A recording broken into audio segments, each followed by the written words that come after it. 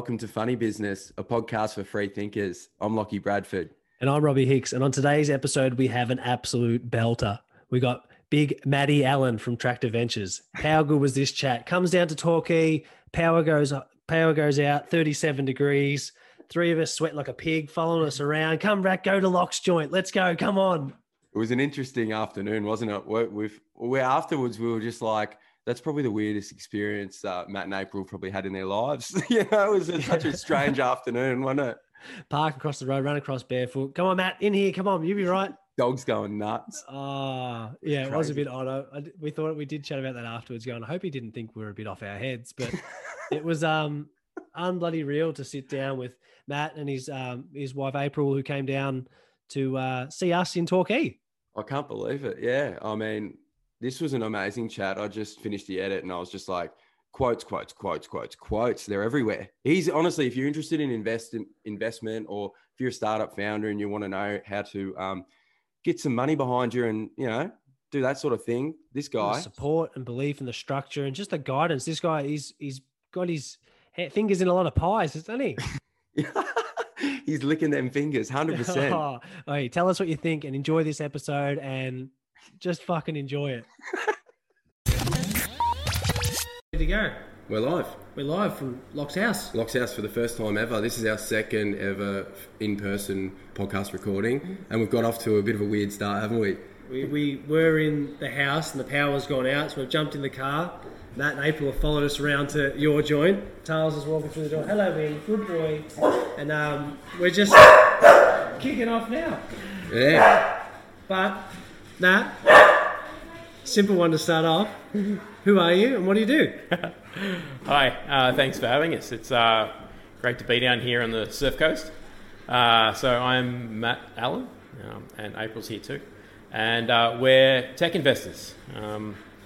Prior to this, I've been a software developer, I've been a co-founder, I've been a technical recruiter, been a business development guy at Amazon, and now we're investing full-time at Tractor Ventures. Mate, I was reading a couple of things. I was reading one of the articles you sent across to have a chat about was when you were at Amazon or AWS, you were saying that you had you saw the idea that you wanted to do, but you couldn't get anyone interested to do it. Is that you hadn't jumped on the idea yet? Is that how... Tractor Ventures is all about helping a certain shape of founder that doesn't necessarily want to do venture capital right now, either at all or right now. And there was just a big opportunity. I just saw lots and lots of founders who were building companies, tech companies, that were really exciting, solving real problems for their customers. But the venture capital companies were not investing in them. My job at AWS was to look after the VCs in Australia and New Zealand and the accelerators. So I had a really good relationship with them. But the VCs don't invest in very many companies. They will tell you that they'll invest in 1% of the founders they meet every year. So there's a lot of founders doing really cool stuff who are not producing a company that is potentially venture capital scale. And what's that? What is venture capital scale? Like, is that like that hyper growth, the hyper potential? Like, what is the thing that they're looking for that you guys do different to what that is? Yeah, so venture is a financial vehicle that has some pretty fixed constraints about what they see as successful. So a lot of the time they will have a fund of money that has a finite amount of time. So usually these funds are around 10 years in length, and they'll deploy their money for sort of 3 years and then allow the companies to grow for the next 7 years. And they can extend it a few years if they get if everyone agrees to do that. And in that time, they generally run portfolio theory, which says we're going to invest in a bunch of companies, and they're all going to have very high potential, but some of them are not going to work. Mm-hmm. So most funds sort of would expect if they did 10 investments, sort of 8 of them might fail or return 1 times their money back. A couple might, 7 of them, a couple of them might sort of get them 2 to 3 times, and 1 or 2 might hit it out of the park. Mm-hmm. So they're expecting a bunch of things to not work out along the way because they're high risk, high reward. The challenge for that we have is that on those ones that don't work out, there's founders and there's teams and there's people involved that have now stuck with this thing that didn't work out very well, and it can have a pretty big impact on people's lives.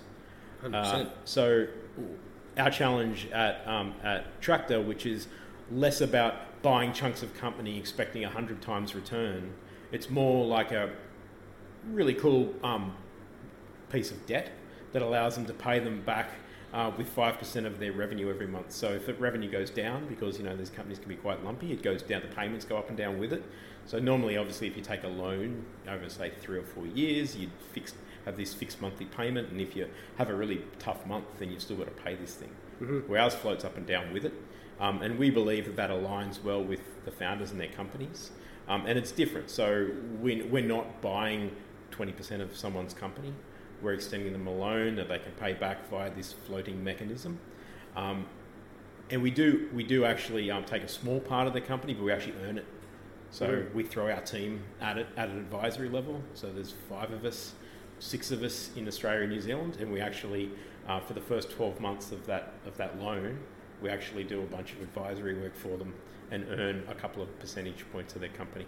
How cool is that? So it's like Afterpay for business financing. Kind of, But there's elements. But get a return and don't just take everyone's data. Is that... Definitely no data involved. Like, we were just chatting before, is that you've had such an interesting background. You've been involved in so many different things. We went through your LinkedIn. We're having a good story. And I was just like, this dude, show more experience. I've never clicked that button so many times on LinkedIn. I was just looking at how many projects and different things you've been involved in, and it's crazy, wasn't it? How did it all start for you? Like, when did your interest in investing or being involved in that tech scene start? The tech scene was mid-90s, which dates me. So I'm self-taught software developer, web developer mostly. I did a lot of work in the music industry. So back in the day, I did the first website for Grinspoon. No way. Homebake. Really? Nah, we love Grinspoon. We love Grinspoon and Phil Jamison, don't we? So that's our favourite band. Yeah. There was a period in time there where grinspoon.com.au was owned by me. Like, I bought it in my name and ran the domain name. I used to run a hosting company, so I hosted the domain name. And they, it was all done voluntarily, but they actually bought me my first digital camera. Yeah. So I was able to go and take photos, at Homebake or whatever, go home, upload them, and then stick them on the website instantaneously, which was quite cool, man. Yeah, that was in the late 90s, early 2000s. Sorry, this chat's unreal. I can't believe how good it is. You look like you should be in Grinspoon. I reckon you look like the guitarist. You got the vibes, I reckon. Yeah. Tell me about your story about Phil Jamison. Oh, have you seen them live? Oh, obviously you would have seen them. That was a dumb question. Scrap that. We'll edit that out. Last time I saw them live was with you, but the time before that, there's a song called Gone Tomorrow, which I'm sure Phil Jamison came out, I think it was like the encore, and he just spat in my face, and it was like the best moment of my life. He pointed at me, grabbed me by the shirt and spat in my face. I was like, that's funny. I love Phil Jamison. Yeah, we're now rocking out as 40-year-olds, Yeah. It's a bit different now, isn't it? A bit different. Yeah. Well, moving on, sorry, I had to interrupt. Take us back. You got the website for Grinspoon, you got a digital camera. Yeah, so that was, and then working as a web developer, got a job as a web developer in an agency in Sydney, and learnt pretty quickly on the job there. Looked after, McDonald's.com.au and Vodafone, and worked on the Olympics website. But this was just back when the web was pretty fresh in the mid-90s and late 90s. Yeah. Left there to start my first the tech startup with a co-founder of mine. He had the idea, I had the technology, I just built the thing. I was just the guy who built the website, basically. But that went for 5 years. It went okay. We sold it to some new directors that came along and came out ex-IBM and wanted to go and sell the thing, so we actually sold it to them. But that was a rough end. That was like 5 years, probably a year and a half too long. Really pushing. It was pretty hard. We sold that and then moved to the country and just became a consultant and did a bunch of work for Sydney-based companies when we lived down near Goulburn. As I sort of moved on my technology career, I realised that building software was a very detail-orientated job and quite slow to get stuff done, and I like to go a bit faster. So I always wanted to turn into a business guy. I didn't even know what that was. Came from a family that was not entrepreneurial at all, so it wasn't like it was in my DNA. but always wanted to sort of do more business. So when I decided that it was time to finish coding, I became a technical recruiter. So I joined a company called Look Ahead Search, run by Steve Gillis, and I was the fourth employee there, and helped build software engineering teams. And the shtick there was that everyone was an ex-software developer. So instead of being salespeople, which a lot of recruiters are, everybody was from the game. And I joined that company up in Sydney, and then we moved to Melbourne. And REA, realestate.com.au, was one of my cornerstone clients. So we built out a bunch of their agile Ruby development teams back in 2014, 2015. So I did that. And then as far as investing goes, having been a software developer, understanding software, I liked the fact that it could be leveraged, and I wondered whether or not we could use that as an investment thesis. So there's these more modern software companies getting built, and in parallel with my consulting, I'd done a lot of work in the Xero ecosystem, the accounting platform, and we made a pretty big bet on that when it listed on the Australian Stock Exchange, and that was sort of how we got a bunch of capital to start investing. It was I'd run a bunch of companies as a founder, as a business person prior to Xero coming out, and the accounts were a mess, and it was stressful every time you had to do any kind of accounting or BAS or whatever. You knew, yeah. And then we used Xero, and my accountants were very Xero focused. Yeah. I was like, everything was done there, everything was done online, and this is magical, this is different. For small business people, it changes the way they work. So I was confident that was going to work. April had enough confidence to let me do that, and it was pretty good. It's worked out very well. Take us back to the time though when you're having them conversations. Are you like, this is about to explode and that sort of thing, or are you like, how is it a tough sort of battle to try and convince, or is it? No, it wasn't back then. I think I have pretty high conviction in things, but it's not immediate conviction. It actually takes a while to brew up. Maybe I should jump in. Yeah. So we ended up setting up our self-managed super fund to take advantage of the Xero IPO, and that's where we had the spare funds. So we didn't have to. Matt didn't have to do a lot of selling on me because it wasn't a mortgage situation. It was self-managed super, which I mean, who cares? You can't use it for years anyway. So I mean, that's where the confidence came from, because we had that sitting there, and because we had the self-managed super that was created with the premise of being used for tech investing, it meant that we could continue doing it. Real. And Xero fucking hit like a winner. They did hit like a winner, didn't they? Yeah.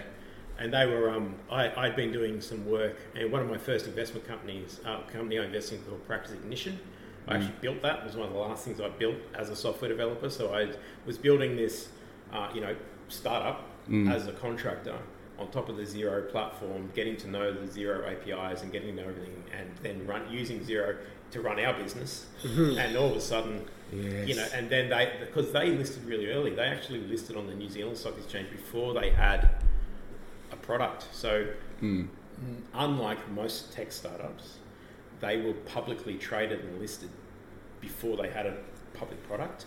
And the reason being is the founder, Rod Drury, was a very experienced entrepreneur, had done a couple of tech companies prior and sold them.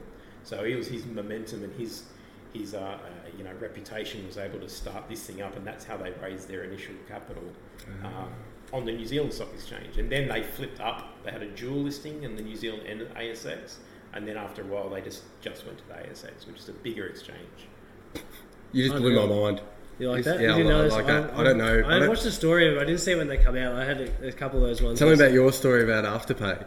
Oh, no, because it makes me sad. I had the same thing. I didn't put much cash into it, but I had this is before you just met Em, my wife, and before we got engaged, I was thinking, fuck, how am I going to pay for a wedding, or buy an engagement ring, or do whatever? And I had some stocks sitting there, and I had my winners, which were going to be my medicinal cannabis stocks, because they were clearly going to take off, and I was going to very interested. The green rush is real, and I'm going to be cashed in. Or I could have my Afterpay shares that I bought at $2.01. Oh wow! And I sold my Afterpay shares and kept my cannabis shares. So yeah, good decision, mate. Good That's track record. That's why my microphone only half works. You can win and you can lose, can't you? Yeah, but anyway, it's not about me. It's not. It's funny though. Tell us a bit more about, like you mentioned, that's your experience going to that. Now tell us about Tractor. Tell us the idea. Where did it come from? How did launch? We've seen you've already working with some different places, but you're in the news. You got things going on. Yeah. Give us a bit of a spiel. So at Tractor, we believe that secure founders run better businesses. So traditionally venture capital, especially maybe changing nowadays, but originally the VCs were pretty full on with their founders as, keep them hungry. You got to earn nothing. We want you to be fully invested in this thing so that we can all win big at the other end. And Tractor is effectively part of our DNA. I've been involved in some of these things where the decisions I made when running a company were influenced by our personal position, the mortgage, having to pay the mortgage, having to do all that kind of stuff. So we believe that secure founders run better businesses.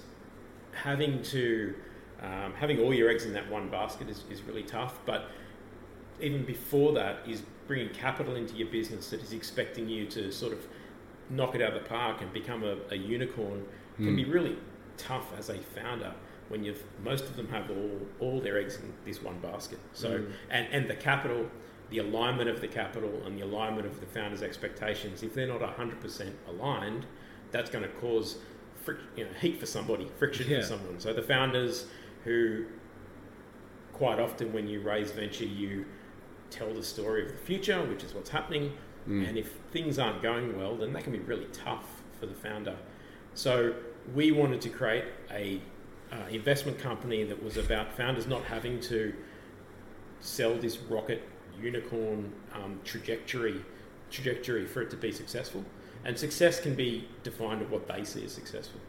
So, because so Tractor uses a different mechanism called revenue-based investment, which is a combination of revenue-based financing, which is that loan we mentioned that sort of gets paid back by a fraction of their revenue, and some earned equity that we mentioned that the team earns. So, our bet is that our first product is that with that capital that comes back via your revenue, rather than hoping that you become a unicorn or we sell sometime in the future, we get to have founders that are growing at their pace. So if they grow a little bit slower, that's fine by us, and we're not putting the pressure on them to take off like a rocket if they just want to be a nice consistent tractor. And so that's our first product. Our first product is aligning that capital with the growth the founders the pace with which the founders want to grow. The second product we have is called, so usually when a founder raises money in their startup, the company has some shares in it, and they're owned by the founders, and they issue new shares to the investor, and the investor buys those new shares, and the money that the investor puts in goes into the business. So it goes onto the balance sheet, and then the business uses that money to do stuff, whether it be some marketing, sales, engineering, or whatever. That's a primary raise. So that's when a company raises primary capital, which goes into the business. There's a raise called a secondary, where existing shareholders can sell some of their shares to someone else, and the money doesn't go into the business; it goes to the people who own the shares prior. It goes into the founder's pocket. Yeah, right. So, or early investors, or whoever owns the shares. So, our second product is a secondary product, which, going back to the theme of we believe that secure founders run better businesses. We think that if you get your company to a certain point of revenue, then as a founder, you might want to take a little bit of money off the table to sort of take all your eggs out of that one basket of your business and maybe buy a house or buy half a house. So we are putting together a product that allows you to, when you get to $1 million in annual recurring revenue, we're going to buy a chunk of your company off you rather than off the company. And we think that, okay, that's a bit of a save point in that like an early save point. And most of the time, secondaries don't kick in until your company's worth $50 or $60 million, at which point it's been de-risked enough for people to go, okay, we'll buy some of your shares off you, because we want to get into your company because it's exciting, and the founders don't want to keep issuing more shares and squishing the percentage of ownership down.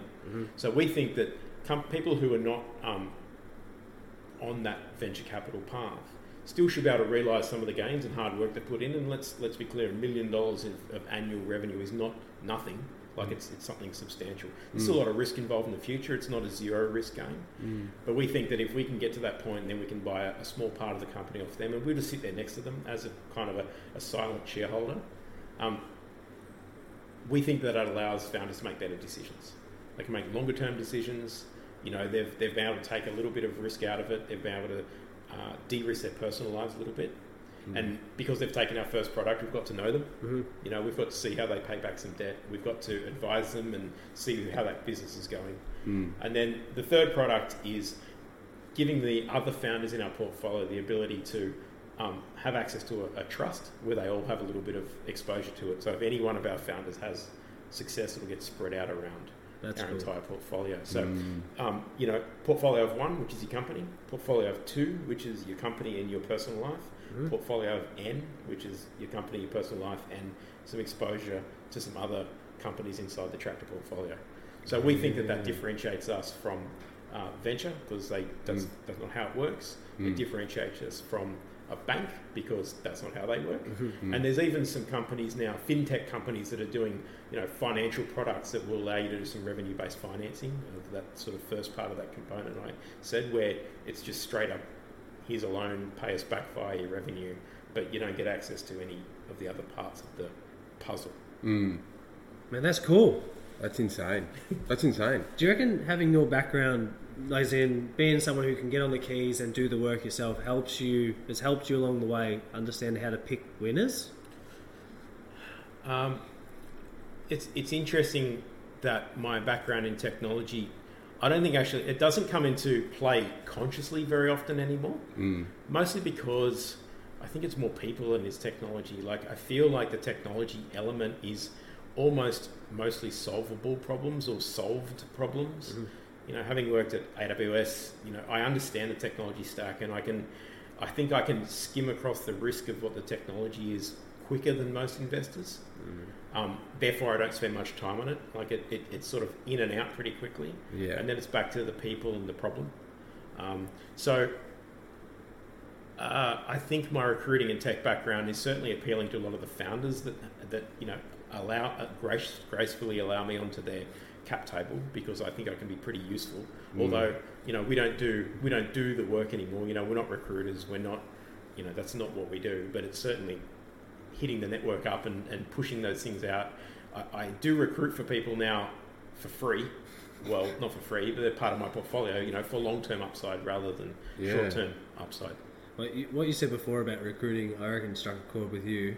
Yeah, because my first taste of the corporate life was 2019, mid 2019, when I was a recruiter, tech recruiter. I had nothing to do. I had no preconceived like ideas of what a recruiter was, and I'd done a bit of research. And I'm like, as soon as I picked up the phone and started calling people, I realized pretty quickly that people hate recruiters.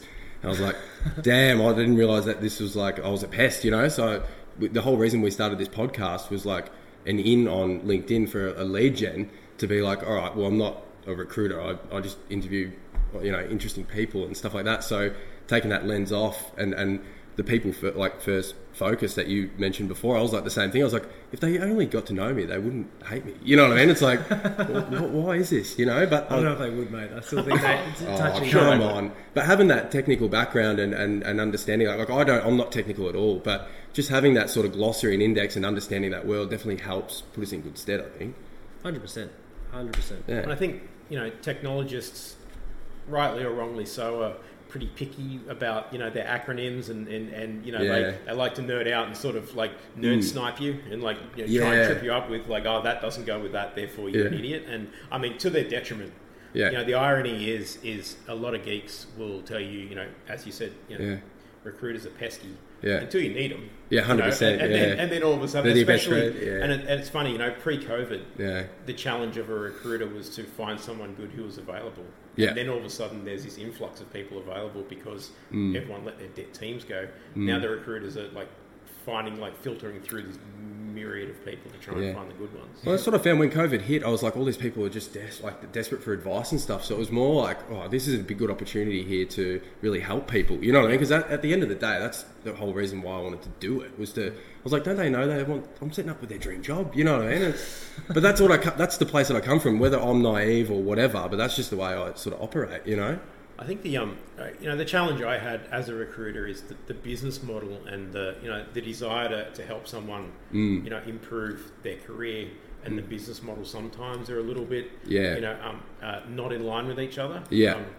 I talk about it totally being makes sense, like the best and worst times of my career. The best times was I was able to have amazing conversations with founders and CEOs and CTOs about the problems they're trying to solve with the teams, like why they're hiring, what is the product you're building, what is the skill set you're missing, and that was, because I was a technologist, that was easy. Yeah. And the toughest one was, unfortunately, sometimes it feels like it comes down to information arbitrage, right? I know that these amazing developers are looking for a job.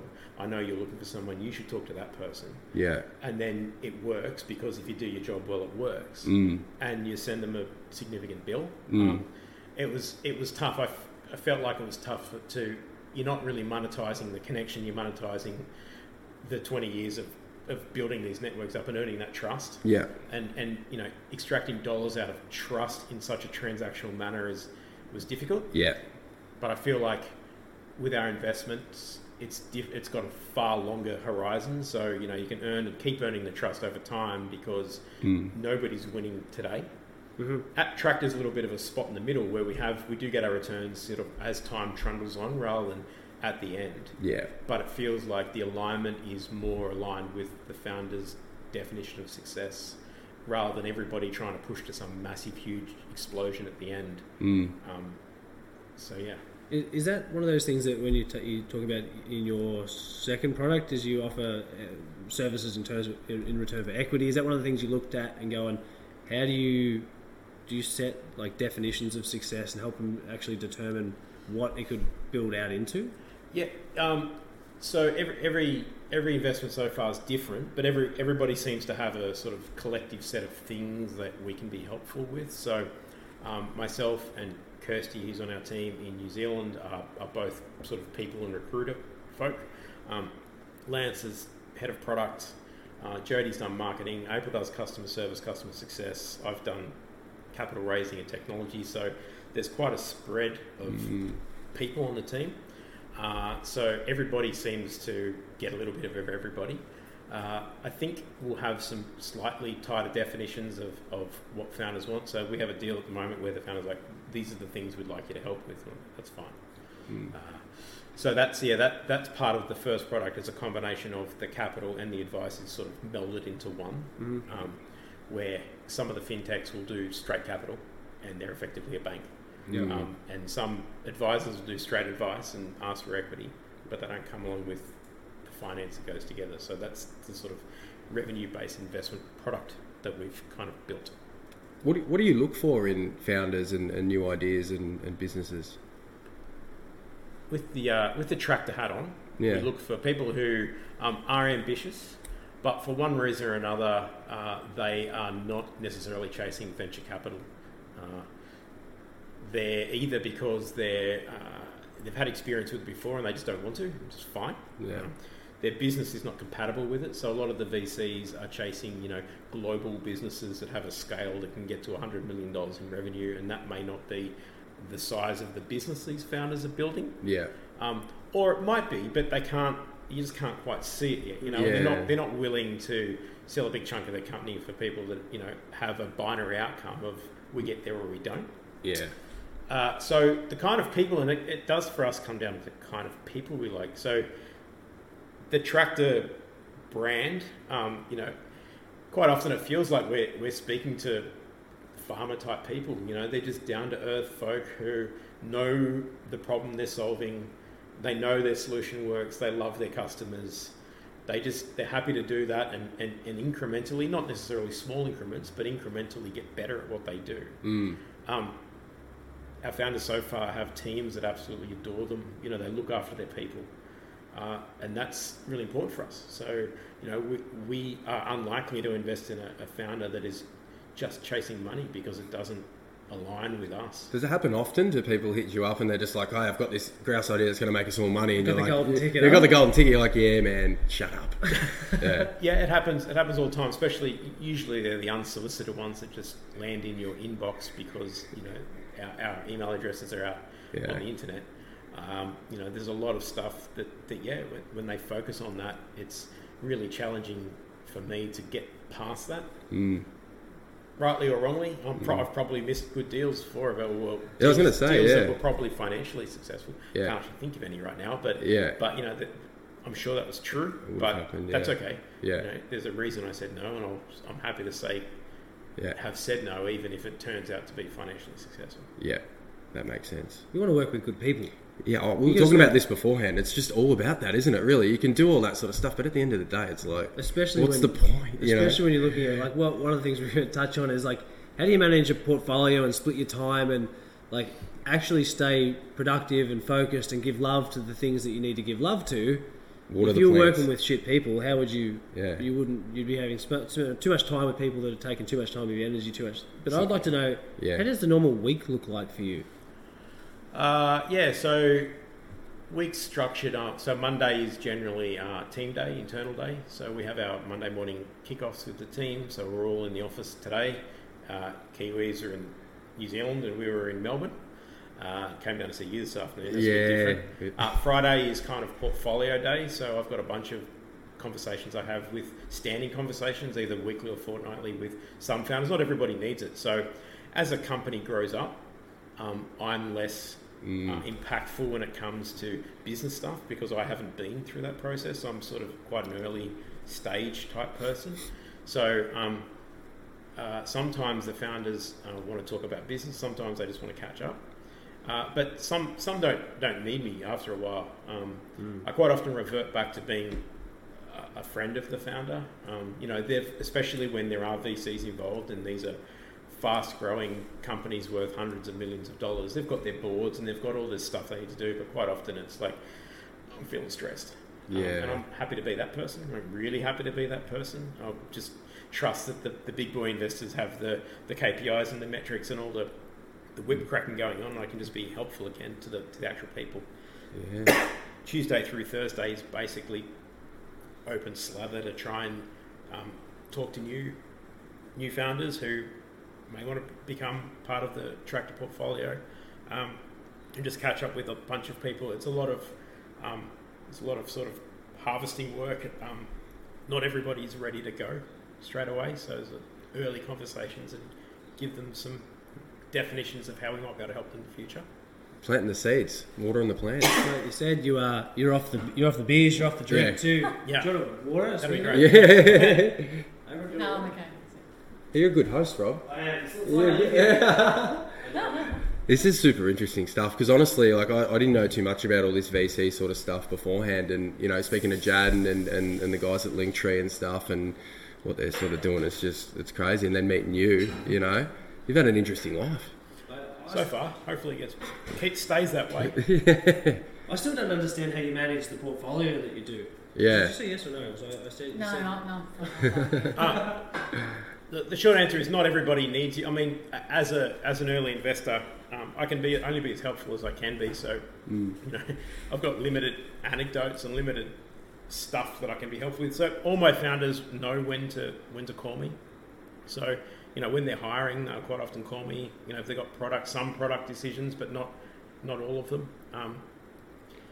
So, you know, they know that I'm there. Like, I'm super responsive when one of my portfolio companies pings me. So it might only be, you know, 2 or 3 times a year, but you know, they'll get a response almost instantly.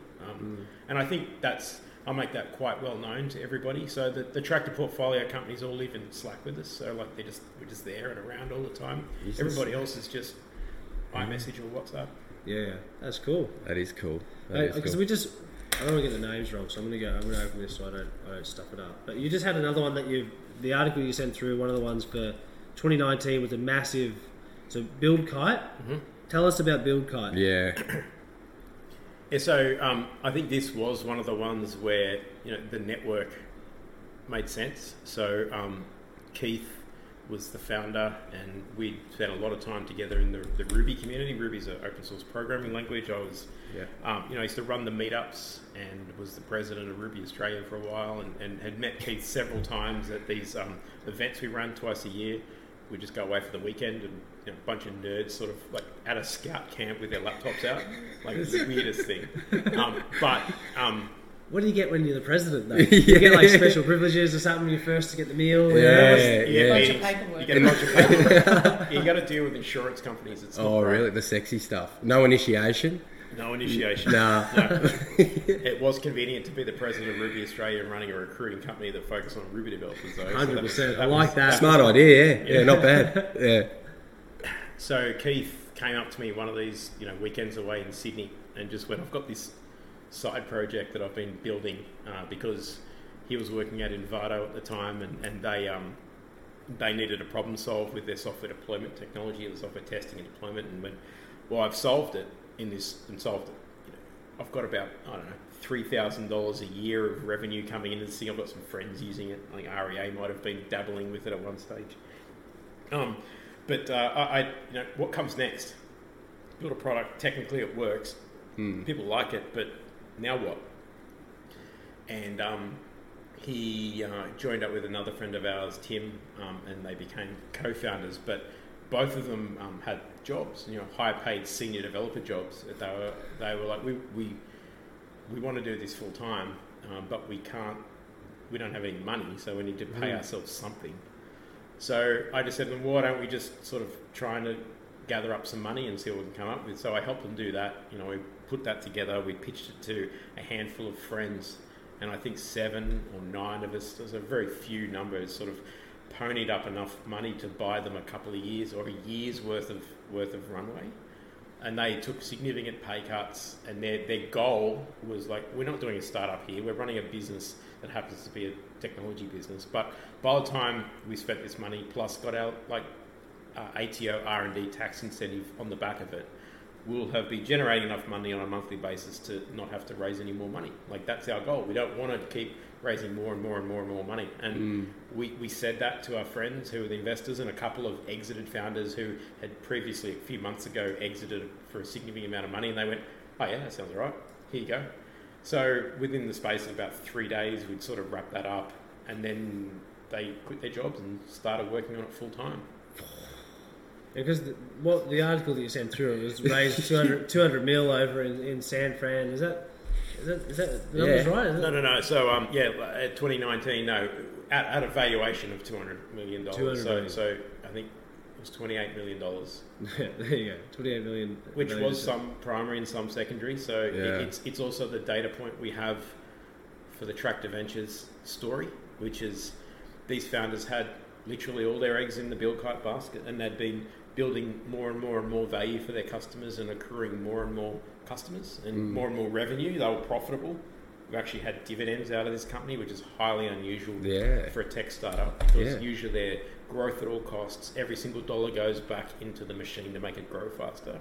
Where these were like, no, we're growing quite well, we're quite happy with our growth, and here you go, investors, have some money back, which was really cool. But the conversation I had with them was, maybe it's time to de-risk this a little bit for everybody, you guys included, and then some of the early investors if they choose to. And I think out of that thing, the founders and me and a handful of the early investors, not everybody, took a little bit of money off the table, enough to sort of take a bit of a breath out, and as Keith calls it, a save point in his game of life. So like, if you die in the future, you can always come back to here, and you've got everything in your backpack that you had when you died. I like that save point. Oh, that's a save point. That's good. Yeah. I'm going to use that. So that was the save point. And the save point, for these guys was buy a house. And we believe that founders that own a house, like shelter is basically a chunky monthly cost for anybody. And if you can get rid of that, then I reckon most people make better long-term decisions if that wasn't there. So like that's a driving principle of our secure founders build better businesses at Tractor. That's cool. Like we were just talking about today. We were driving around going, fuck, do you reckon you're going to get another year lease for this joint? Yeah. And I'm going, yeah, I'm pumped. I just got another year lease. Because down here at the moment, it's been so insane, the rental market, even the property market, like everyone's moving down to the coast. There's all these articles, all these locals are pissed because they're going, I can't even get a house. My family's right up here, I've lived here, and now all of a sudden, a couple of blow-ins. No more. Yeah. It's not ideal, but hey, we're all good. It makes a lot of sense because I can 100% empathise with our fucking situation. It's one of the things that we can't not. You can't not. You have to pay to live. I lived with my parents last year before we moved down to the beach, and I love my mum, who she listens to every episode, so she'll know. I do love your mum, but I can't live with you anymore. It's about the long-term play, isn't it? It's about making decisions to set you up for tomorrow, not today. And it's not let's just do this to get a quick buck. It's like, let's just build this out long-term and create something a bit more than that. Yeah. And I think whether it's consciously or subconsciously, if you are able to know that you own your house or a big chunk of it, that, worst case scenario is like, cool, I get to live here, and solving the cost of living minus housing is solvable for most people. Like that, if all of a sudden you have a rent or a mortgage, all of a sudden you're like, well, I can do all kinds of stuff and still manage to get by, even with a family. So like that's a position that we would like to see more founders help them get into, because then they focus back on the business, and the business is like, instead of like, how do I, if somebody came along and offered us a couple $1 million, tomorrow, they might say yes because they want it. But if you didn't have that problem, then they're able to have the next conversation, which is, no, we don't need to take that. We can keep going. That makes sense. We always talk about that, don't we? Short-term pain for long-term gain. Yeah. Well, short-term pain just... Yeah. Just stretch that bad boy out. We can live with it, we're young. I don't want to be old and hustling like that. You know what I mean? I want to do that hard work now while I can. Set yourself up. Do you have... What's your most memorable... You've worked on so many different things. Take us back to maybe one or two like moments or memorable projects, chapters in your autobiography that you want to... You've already told us about Greenspoon, so number one. What sits at number two underneath Phil Jamieson? I think my time at Amazon was really interesting. So, when I left, there was just under 1 million employees at Amazon globally, which is hard to comprehend. Like, that's a ridiculously large amount. And the company, and even AWS itself, was on I'm going to say, for a ridiculous amount of revenue per year. So working at Amazon was really challenging. I couldn't move the needle. Like, no matter what I did, I couldn't move any kind of meaningful needle at Amazon. If I found the next 10 Atlassians, nothing would change, right? The numbers just wouldn't change. But I could use, so every day I'd be like, well, how do I help my startups, or how do I help startups in general? And there was we had the big conference in Sydney every year. There'd be 20, a stadium full of people, Sydney Convention Centre, I don't know how many, 8,000 or 10,000 people in this thing. And I was able to help Sam from Casada. So Casada is one of our portfolio companies, but the whole team agreed that it was the right thing to do. No conflicts. He was a really young guy. I think he was 22 or 23 at the time. Got up and spoke to the entire audience about his startup, Casada, which is a security startup that helps people stop bots stealing their data off the website and taking over accounts and stealing credentials and stuff. And he was able to get up as a 22-year-old and speak to this entire crowd, and he did it so well. So that was like being able to help a founder like that present to 10,000 people who are all technologists as well. Like, everyone in that crowd is a potential customer. And he just sent me a message. He was on the side of the stage down there, and I think he was just on after the CEO of Qantas. Like, the bar was set pretty high. And he said, I'm shitting myself. I'm like, mate, you got this. You're right. Yeah. So that was a really cool, being able to use my position to be able to help someone like that, achieve something like that, which is pretty meaningful for him. And off the back of that, he then got asked by Amazon to do it globally in a few of the other locations around the world. So that's a pretty big thing, where it's never about me. It's always about the founders and being able to help them achieve what they do. And, you know, as we mentioned earlier, success for us is the exhaust of helping them be successful. Like it's not really about us. We just sort of go about our business and support people. I'm a bass player myself, and it's the analogy I use. It's like I don't mind being on stage, but it's not about me. I'm just sort of sitting there helping them keep the beat while everyone else is sort of riffing over the top. I don't need to be the front man. Locke's the lead singer. He wants the feather earring, the painted... He throws me under the bus all the time. It's not like that at all. I want to be the drummer with the towel on the head, mate. No one knows who I am, you know? I like the way... It's purposeful stuff, isn't it? Like when you meet people and you can see the journey because you've sort of had that experience, and you can help them along the way, guide them, and just see it all unfold in front of your eyes and actually notice the impact that you're making. Like I feel like it feels like, you must get to a point where it's just like that becomes way more important than anything you thought that you could build for yourself, where it's like, I'm going to build this and be the best and do all this.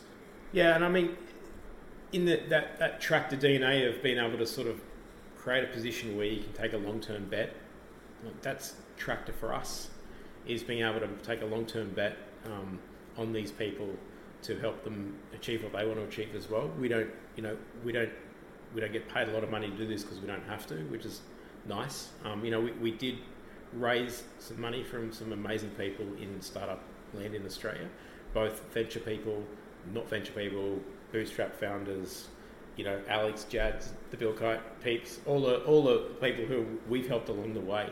So like they're long-term supporters for us as well. So it's nice to be in a position to be able to take a thing that's not going to return for return over time, rather than having to chase something.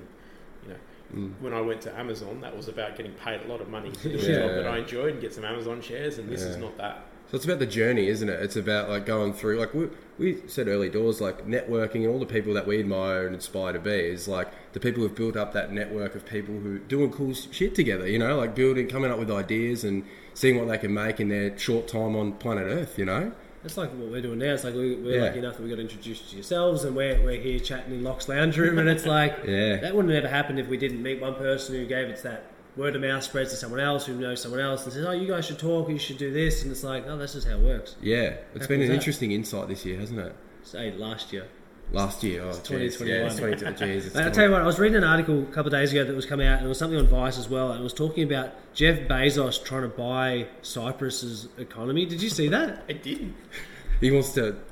I was like, because supposedly their economy is for sale, and Jeff Bezos was going to move everything there, and he was just going to own.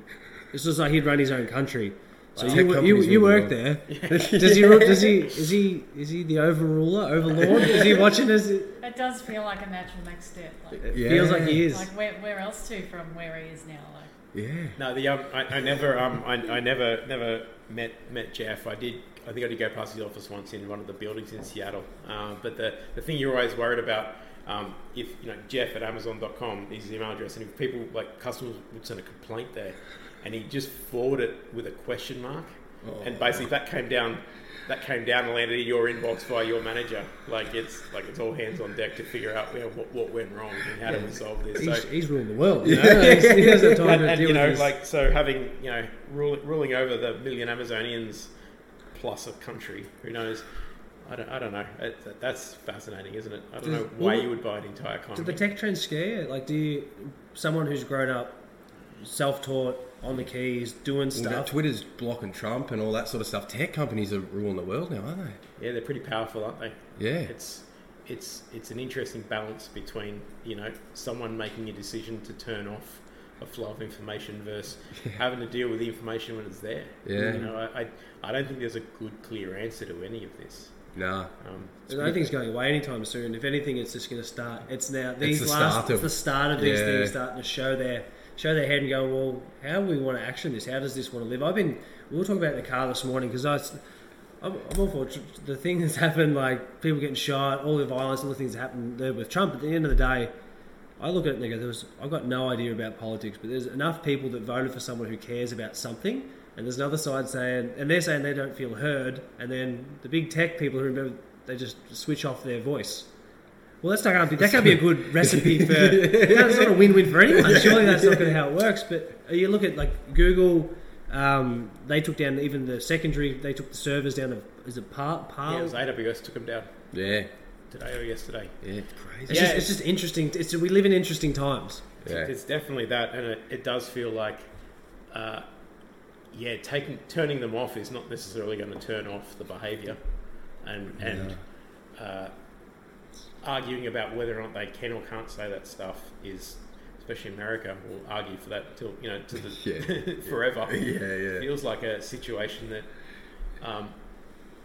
there's no clear winning and losing here, except the behaviour of some of these people are pretty pretty in your face. Yeah, that's it. Try and remove him from the scenario and just say if it was some other thing going on. But it's hard to think, like, at the end of the day, it's not like country v country. It's like big tech going up against big players, moving their weight around. It's influence, real influence, and it really scares me. I was thinking, he's got, like, the article up days ago of Jeff Bezos trying to buy a nation's economy and making decisions on the leader of the free world. It's like, well, who is the leader of the free world? Is it him? Yeah. If it is, thanks, Jeff.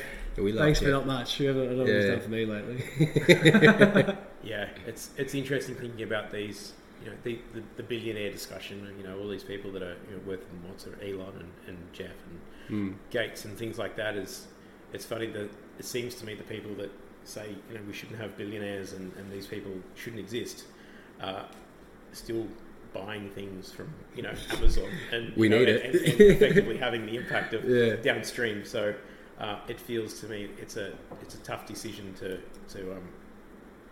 not enhance that position. Yeah. It's crazy. I feel lucky to work in technology, though. Yeah, that's what we say all the time. This is the way the world is, and it's like that's the evolution of how we do things. Just because things used to be do it a certain way, it doesn't mean the problem can't be solved in a different way in the future. But you were talking a lot about conscious capitalism, weren't you? Well, it's just like our thing is that, like, how do people do business now? It's sort of a lot of what you're talking about. That the idea of conscious capitalism is that it's not I win because someone else loses. It's I win because I can provide value to someone else who it's a great product and I treat my employees well and the business I run is going to be sustainable. I'm not trying to just pump it up and then take from things and take from this person so I can win this. But and being transparent too. I feel like it's a really difficult line, and who are we to talk about it? But we're living in a very pivotal moment where things are rearing their ugly head with COVID and the pandemic and the economy collapsing all over the world, plus all these crazy innovations coming from tech companies which are now solving problems. Solving big problems, but also throwing their body weight around. It's just we live in weird times, and people who are not on the bandwagon and keep thinking, I wish things were the way that they were in the old days, well, they're not going anywhere anytime soon. Yeah, it feels like I don't have a lot of not respect, but people that are just like, I wish it was like that and hang on to grim death. It's going to be a grim death for them, but not the people that move. I think having an open mind and knowing that it'd be nice if we could automate some of the grind. I think a lot of people grind for a living and they just don't know anything else, but they'll hang on to it. And I don't want anybody to grind for a living. Let's automate the shitty tasks away for everybody. Yeah. I think it'll be a better place. Yeah. No, 100%. Yeah, you're totally right. And there's a lot of people who live in an environment that don't have the opportunities to see things from a different perspective or in a different world, you know what I mean? So it's like they live in the same sort of hamster wheel, and it's like the snow globe effect, They can't get out once they see other people like inspiring them and knowing, oh, he's just like me, or he can do it. Like I feel like being around creators and being around founders like yourself would be super inspiring for you personally. Yeah, so for me it does, absolutely. Yeah. I think a lot of people sort of get a bit offended by it. It's like, why are they doing that? And mostly those people are quite stuck in their ways, I guess. A lot of founders I know, most founders I know are self-taught people, and the problems they're solving are problems they've experienced throughout their careers in completely different, non-technology careers. I think there's a lot of people who expect to get paid, and just have a different risk profile. And that's okay.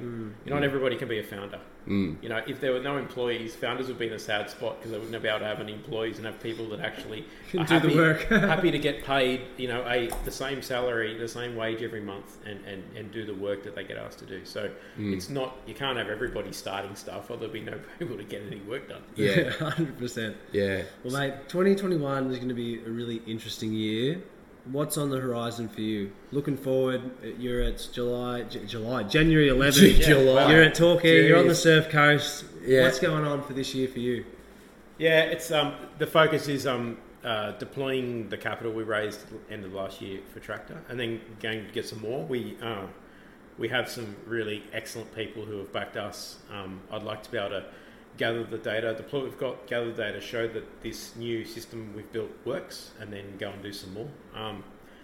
Supporting more founders that are building their companies, that are taking a more smooth and calm growth path. As far as the family is concerned, I think our eldest is doing his VCE this year, so we're sort of constrained as far as travel goes, even if we could. Due to COVID, so I think it's another year at home. Hopefully not actually like stuck inside the house. Coming down to Torquay is certainly a nice way to finish a Monday. Whereabouts are you in Melbourne? Brunswick East. So yeah, how good's that? We have stuck in that. Were you in the first lockdown? Was that the first initial ring of bubble of wherever it was? Over Brunswick West, Brunswick West, which is 2 suburbs away and quite the distance. But we called it early. We pulled the kids from school before Uncle Dan told us to. Because you were looking at the news overseas and seeing what's happening, going shit. I was freaking. I was a hypochondriac one night. Finally, the hypochondriacs won because I was like freaking out 2 weeks before, and everyone's going, "This guy's crazy. What's going on?" I did do a panic shot. Yeah, Matt was onto the panic shopping early. Yeah. It wasn't panic shopping. It was just pre-buying some things. Yeah. Doomsday preppers. That was fully into the whole apocalypse style outcome. Like he was expecting supply chain meltdowns and all the rest of it. Yeah. The solar panels out, buckets of water ready to go. Because I used to make fun of the Doomsday Preppers and that, but I'm not going to lie, I watched a couple of seasons when things were going down. I'm like, I wonder what ideas they do have. And for those who are listening, Nat Geo just released a full episode on their YouTube channel yesterday, 45-minute episode of You're deep into it, aren't you? Only I'm saying this because I watched it 2 nights ago. And I was like, I need water. Yeah. Well, I mean, it was crazy in the beginning. Our Coles was totally sold out of all flour, pasta, any ingredients stuff, basic ingredients stuff was gone. And of course, everybody knows about the TP. So it wasn't far off it for a little while until things calmed down. Yeah. Well, it's funny as a investor. Every founder who pitches this is like, and we're going to grow virally, exponentially. And the chart looks like this. So I look at charts that grow exponentially for a living, and I'm like, this thing is actually growing exponentially. Yeah. I don't know what's going to happen. Yeah. So the least I can do is prepare, buy a few things that I'm probably going to eat anyway, but today instead of next month. Yeah. Did you buy anything you think, fuck, I wish I didn't put that in the panic shop? There's still a bunch of canned soups and stuff. I bought canned carrots. No, you didn't. And my wife, she looked at it, she goes, even if we were dying, I wouldn't eat them. Canned carrots? I didn't think they did. No, canned carrots. We've got a disproportionately large amount of soup. Perfect. Can't wait for winter and it gets cold winter, again. See, that's it. Winter will come around and we'll eat it. It'll be fine. That's funny. That's Campbell's Chunky Soup. I don't want Campbell's. Well, mate, thank you so much for driving down, having a chat with us. Yeah. Sorry about the power going out. And the change of location, but we got through. Yeah, we got there. We got through. And echo what Rob said. Thanks so much for jumping on and sharing your story. It's I feel like our audience is going to learn a lot from what your conversation and some of the points you raised. Matt Allen, what a king. He's a king. Hey, I really enjoyed that chat. We went a bit deep. Corporate, was it? What? What's the word I'm trying to say? Conscious capitalism, tech trends. I went full space cadet. Couldn't think of what we're talking about. It was grouse for you. I could just see your head just ticking over that whole chat. You're like, I'm just going to get everything in now. I'm going to lay out my opinions. This is what I think. It was good just to go back and forth and listen to his experience. He's just had. I felt pretty buzzed after that chat. Yeah, it was like having 10 coffees, wasn't it? Just with ideas as well, you know. It's just it was good. Fantastic. He's just a good dude. Hey, let us know what you thought. We'd love to hear it, and we'll see you tomorrow.